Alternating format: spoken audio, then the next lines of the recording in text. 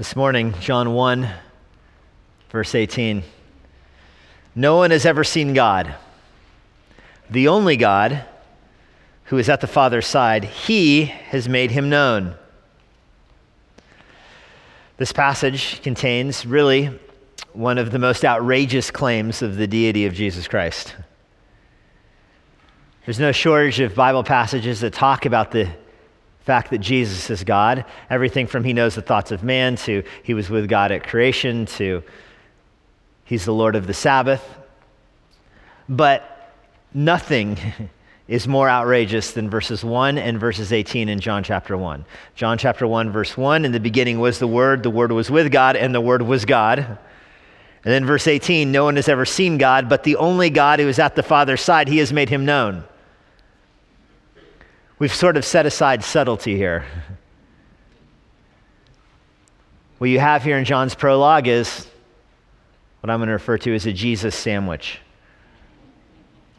Verses 1 and verses 18 form the bread. Verses 2 through 17 are the meat of what's happening here, but don't be fooled by calling verses 1 and verses 18 the bread. This is the nutritional kind of bread, the kind your kids won't eat.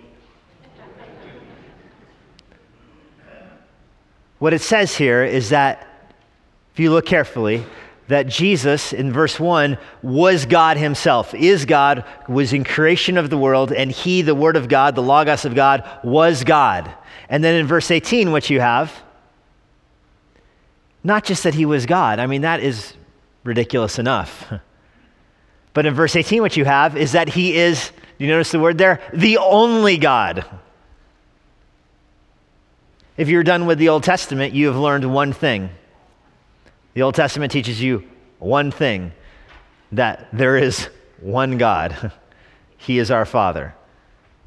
And then you have in John chapter 1, verse 18, a description of a second person, different than the Father. In verse 14, he comes from the Father. In verse 18, he's what the ESV says, at the Father's side. So he's clearly not the Father. He's at the Father's side. And yet it calls this one who's at the Father's side the only God. Well, not only does it refer to Jesus as the Creator, the one who was with God in the beginning, the one who was God, and the one who's at the Father's side, and the one who is the only God. But it does so in language that is intimate. And I'm going to use the word fleshly here because I think it's almost prefiguring the incarnation here. The language that is used here, it says he's at the Father's side. If you have if you have the King James, for example, it'll say at the Father's bosom. What the Greek word there is the word for the place in the chest where the rib cages meet, where it goes in right there. There's a word for that. That's this word. It's sometimes translated in English bosom or chest or here side, but side really doesn't get the job done with this, does it? I mean, this is not my side. That's what we're talking about. And it says that Jesus is at the Father's side, in his bosom, on his chest, is how you would say it. And it is, believe it or not, a dining expression, a phrase used with meals, with eating. In both the Roman and the Hebrew culture, they would, not at every meal, this is not a 3 times a day or even a once a day kind of thing, but at significant feasts, at holidays in the Jewish world or in the Roman world, at big royal feasts, extravagant feasts for royalty and for kings and for leaders, or for wealthy people throwing a banquet, those kind of things in the Roman world, but for the Jews, more of a holiday kind of thing. They would often eat reclining. And you might be thinking like lazy boy recliner, American style TV tray. Not so. There's different ways they would recline. Sometimes, if there was not a backing behind where they were, which is often the case, they would eat sitting on the ground, especially in the Jewish houses. They'd sit sitting down the ground, eat sitting down the ground. They would just lay sideways like this and put their head on their fist like that as they lay down, and they would eat that way. The Romans believed it was easier to digest food that way. Try that at Thanksgiving, see what happens. But what would happen at these Roman meals is that the person would lay down like this, and the person on his right, or if he laid down like this, the person on his left, he would not in turn lay down like head to foot army style. No, he would turn around and he would lay down with his head on the host's chest. So if the host is laying down this way, the person on his right would lay backwards and place his head on the host's chest. Now, if there's a backing to where they were sitting, the host would lay back like this. And then either the guy on the right or the left would lay down and put his head on his chest. And the host would even hold his head. You're laying down, and your friend's head is right here in your chest, and you're holding it up. Or maybe he's resting on your arm, and you have your hand on his head. This is a very, and I don't want to say common. Again, this is not what they did at every meal or even one meal a day, but at holidays in the Hebrew world or at formal banquets in the Greek world, this is what would happen. And it would not happen all over the room. It's not like everybody would be doing this. Some of those banquets have 20 tables, or you'd be sitting in a really big square, like horseshoe style is how some hotel ballrooms set them up. And in those cases, only if you were sitting next to your best friend would you sit like that.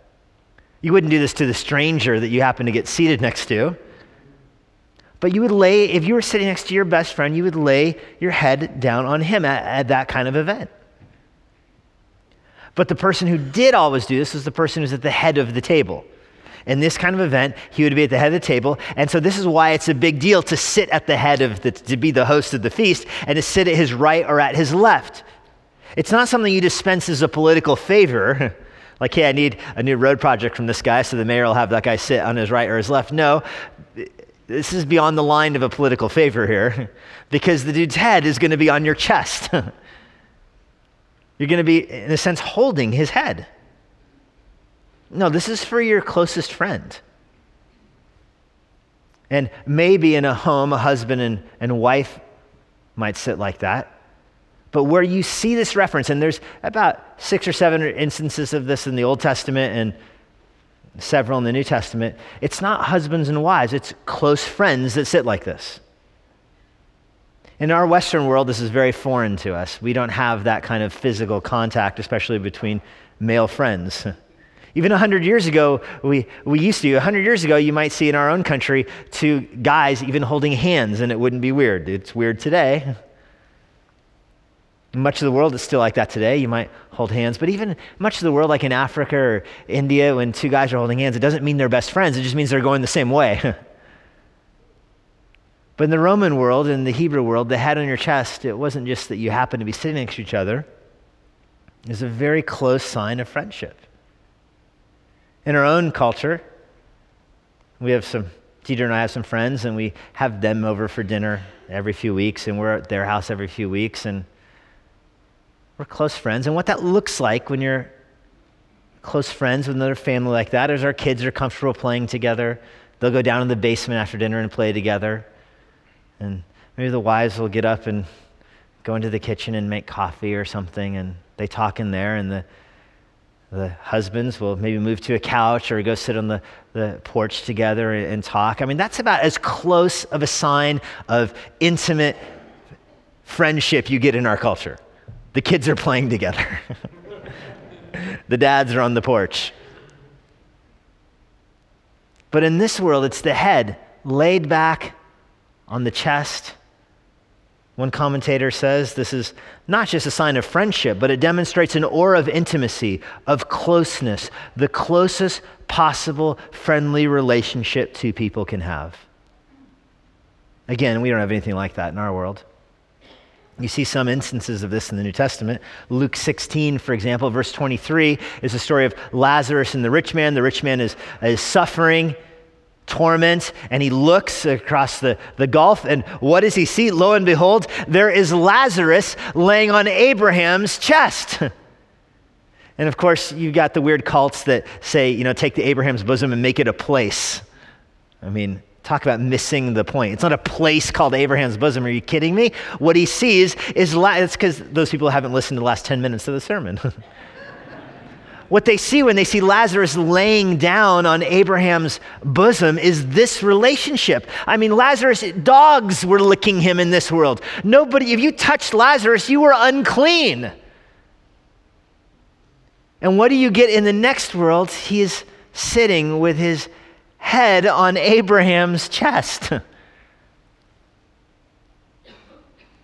What an image of friendship. That's how well they knew each other. Don't forget that in John 13, John himself at the Last Supper laid down on Jesus' chest.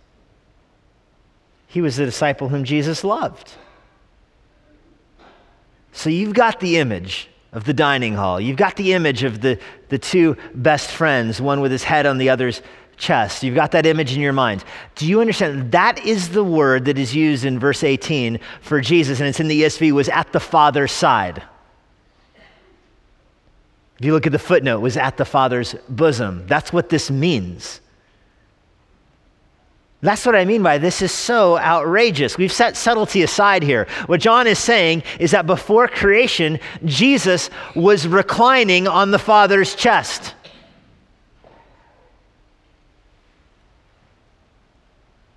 Leon Morris writes, quote, "This shows that Christ has the closest possible relationship imaginable to the Father." Well, great. The Father and Jesus have a great relationship. After all, it's a father-son relationship. What's the big deal about that? Well, the big deal is the first part of verse 18, that no one has seen God. What a contrast. And obviously it's a reference to Exodus 33, verse 20, where there Moses says, no one can see God and live. No one can see me and live, Yahweh declares. It's repeated here in John 1:18, no one can see God. So everybody is in this category that you cannot see God. And then here's Jesus with his head on God's chest. And you might be thinking in your mind, okay, I've got American skepticism in me. There's all kinds of people that have seen God in the Old Testament, right? Moses saw God, Elijah saw God, Isaiah saw God. Okay, but think of those visions. Did any of them really see God? Like, look at his essential nature, look at his essential attributes, like really look into his face. Did anybody? Elijah has to hide in a cave, and then his seeing God is hearing the whisper. Moses is hid in a cleft as God passes by, and he sees God's backside, it says. I don't know what that means, but I know it means that he didn't look in his face. Isaiah, in the year that King Uzziah died, saw the train of his robe fill the temple with glory. I mean, that's a wedding image, isn't it? I mean, did you go to a wedding? Yeah.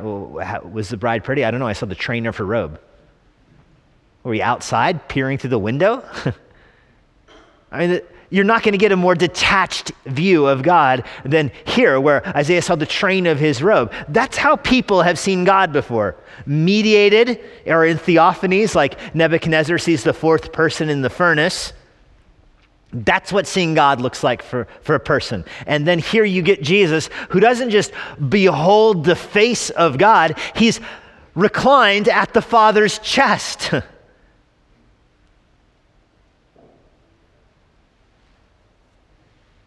There's this creation-creator divide. Everything in the world fits into one of two categories, God and not God. What category does this fit in? Jesus, who's at the Father's side, reclined on the Father's chest, is that God or not God? And then it gives you this phrase, no one has ever seen God. Not even Moses could see God. But then Jesus, who is the only God. And that word, there's another Greek word in there, it's just dropped off in the NAS and the ESV. The word is monogenesis in Greek, which means only begotten. That's the word that's here. It's translated just only here. And the translators say because we don't use the word begotten. They don't want to use a word that you don't actually use, so they just drop the word begotten. And I guess they have a point. I mean, raise your hand if you use the word begotten this week. But that's this word. He's the only begotten God who's at the Father's side. What begotten means is that life is given. It's all the begots in the Old Testament. You know, begat, begat, begat. I don't know what the plural is. I'm going with begots. This is that Jesus here is the only begotten God. He's in the Father's bosom. These are not reversible roles. The Father's head is not on Jesus' chest. The Father is not the image of Jesus. The Father is not the light. Not reversible. The Father is the illuminator and Jesus is the light. The Father is a speaker and Jesus is the Word. The Father is the Father and Jesus is the Son. The Father is the source and Jesus is the image. These are all the New Testament examples of this image here. And here you have the Son, begotten from the Father, described as the only God. People say, where does the Bible teach the Trinity? How about here? You have the Father and the Son. They are not the same person. Verse 14 says the Son comes from the Father. Here in verse 18, the Son is reclined on the Father. They're not the same person. But they are the same being. They are the same essence. This is the doctrine of aseity. They have the same life. Theologians call this the doctrine of eternal generation. The notion that the Father gives life to the Son, generates the Son, but without beginning. It has always been this way. The Son has always been the Son. There has never been a moment where the Father has not had his Son reclined on his chest. What an intimate image, by the way. And it has always been that way. The language here in verse 18 is borrowed from an Old Testament description. Proverbs 8, verse 22. Speaking forward of Christ, Yahweh possessed me at the beginning of his work, the first of his acts of old. Ages ago I was set up at the first, before the beginning of the earth. When there was no depths, I was brought forth. Now, I've underlined and bolded those phrases because I want you to see them: possessed and brought forth and set up. It's the same word, and it's this word that is translated in the New Testament, begat. Like ages ago. In other words, there's no start of this. So what we mean by eternal generation, the Son is eternal. If he's the light, there was never a time the switch was off and he had to be turned on. He's always been at the Father's side.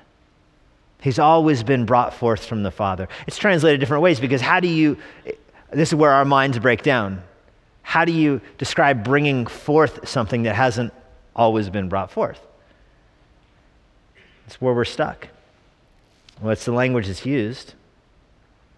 There was a recent survey, 73% of American evangelicals, people who define themselves as evangelicals, strongly agreed with the statement that Jesus is the first and greatest being created by God.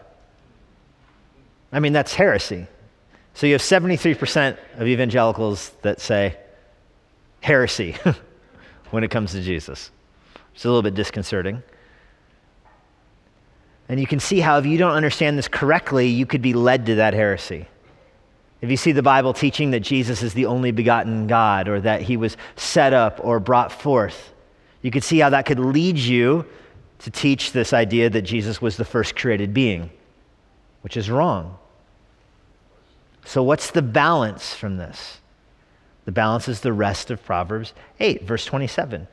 When God established the heavens, I was there. When he drew a circle on the face of the deep, when he made the skies above, when he established the fountains of the deep, when he assigned to the sea its limits so the waters might not transgress its command, when he marked out the foundations of the earth, I was, here's the phrase in John 1:18, I was beside him. I was right there, Jesus says. So notice the contrast in the first paragraph we saw up there. Back before creation, Jesus was there. And now here in creation, he's already there. He was brought forth before things are brought forth. And then when things are being brought forth, he already exists. Do you see the difference? That's John 1, verse 1. In the beginning, the Word was already there. Already there. There are those that say you shouldn't try to understand the Trinity because it's impossible. We'll figure it out when we get to heaven. I don't share that sentiment. I'd rather fail now. I'd rather try my hardest to get my mind around this. And I hope you would too, because then you turn back to John 1, verse 18 and see how he ties us together. No one has ever seen God, John says, but the only begotten God who's at the Father's bosom. There's this divide between us and God. We can't see him. He's not like us.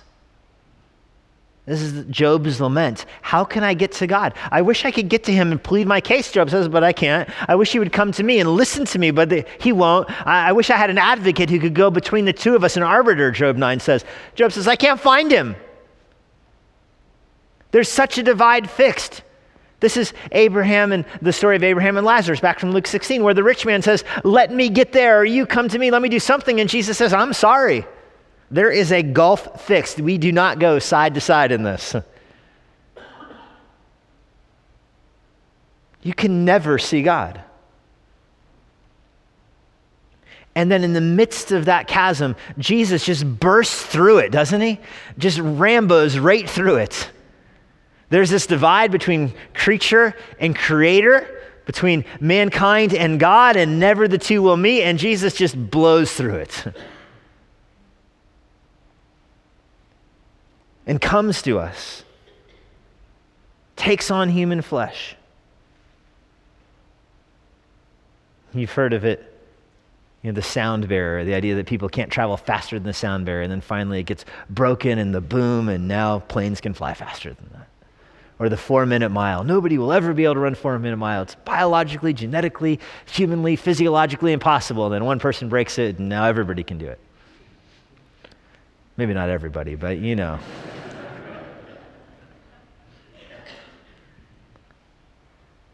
There's this great gulf fixed, and Jesus breaks through it, comes to us, so much so that at the end of his ministry, he can say, hey, Philip, if you have seen me, you have seen the Father. And by that, he doesn't mean what's called the doctrine of modalism, taught by people like T.D. Jakes, that there's the Father, and then later on there's the Son, and then later on there's the Spirit, but do you ever see the same two in the same place at the same time? I mean, come on, it's obviously the same person. That's not what's taught. I mean, how can you say that with this? Because here you have the Son resting on the Father's chest at the same time. It's not a person here and a person there and a person there. It's 3 different persons. And we don't see the Spirit in John 1. We'll see the Spirit in John 3. We looked at that a few weeks ago. We'll see the Spirit later again at the end of John's Gospel, and he describes as the Spirit coming from the Father and the Son. So John is very Trinitarian. He understands the Spirit and the personhood of the Spirit. But right now at the beginning, he's highlighting the person of the Son, resting with his head on the Father's chest, the only begotten God from the Father, filled with grace and truth. What does Jesus do when he comes from the Father? Why does he do it? It's the last word in verse 18. It's translated in 5 English words. He has made him known. In Greek, it's 1 word. It's a word that gets transliterated into English. It's a preacher's favorite word. It's the word exegete. In English, we use it to mean when you take the meaning out of something. You know, pastors exegete a text. They look at a text and they study it and try to find the meaning and bring the meaning out of it to deliver it. That's this word. That Jesus exegetes the Father. In other words, he has the closest relationship imaginable to the Father, and he comes to the world to do what? To give meaning to the Father. Not as if the Father needs Jesus to give him his meaning, of course, but he comes to the world to reveal, to expose, to display, to describe, to teach, to put on for everybody to see the meaning of the Father. What is he like? You look at Jesus. Calvin writes, quote, "When the scripture says that none has seen God, it's not to be understood of the outward seeing of the physical eye. It means generally that since God dwells in inaccessible light, he cannot be known except in Christ, his lively image." So earlier I said nobody can see God. That's what verse 18 says. But by the end of verse 18, you realize the truth. That everyone can see God if they look at Christ. John 6, verse 46, "No one has seen the Father except he who is from the Father." And of course, the verse I referenced earlier when he tells Philip, "If you've seen me, you've seen the Father." What does the Father look like then? It's the question we end this prologue with. What does the Father look like? Well, John lets you know in verse 14, the Father is filled with grace and filled with truth. Because Jesus is filled with grace and truth. In John chapter 2, the Father looks like zeal, holiness, jealous for his own name, zealous for his own glory as Jesus turns over the temples. And they remember, this is what the scripture said the Savior would do. In John chapter 3, the Savior is filled with love, and it is very explicit in John 3:16, because God so loved the world, he sent his Son. And so you're looking at the person of Jesus Christ, and you see that the Father must be filled with grace. The Father must be filled with truth. The Father must be filled with holiness. The Father must be filled with zeal and with jealousy. The Father must be filled with love. The Father must be perfect because Jesus is perfect. The Father must be sinless because Jesus is sinless. The Father must be innocent, holy, pure, and undefiled because Jesus is all of those things. But ultimately, if you bear it down to one thing, what does the Father look like? He looks like a Savior. The Father looks like one who loves his children and will send even his own beloved Son to die to rescue his children. So Jesus speaks the truth when he says, "Philip, if you've seen me, you've seen the Father." Because in the picture of the cross, we see the saving heart of our Heavenly Father. Lord, we're thankful that you are a Savior by nature. We think in the Trinity, between the Father and the Son, we see two persons with one nature. In the Incarnation, we set our eyes on one person with two natures, human and divine. And that fits because in his life, we see his death and his resurrection. We see his sinlessness and we see his sin, which is, of course, our sin given to him. We see his holiness, which is, of course, our own worship to you that reveals it. And we see his defiled nature, which is our sin imputed to him. We see his innocence because he's God, and we see his guilt because you condemned him for our sin. So it's fitting for us to look at him and see one person with two natures. Jesus Christ, God and man, Savior, Redeemer, and resurrected. We give you thanks for him in Jesus' name. Amen. You have been listening to Emmanuel with Pastor Jesse Johnson. You can find more resources like this at ibcva.com. Here is a parting word from Pastor Jesse. If you have any questions about what you heard today, or if you want to learn more about what it means to follow Christ, please visit our church website, ibcva.com.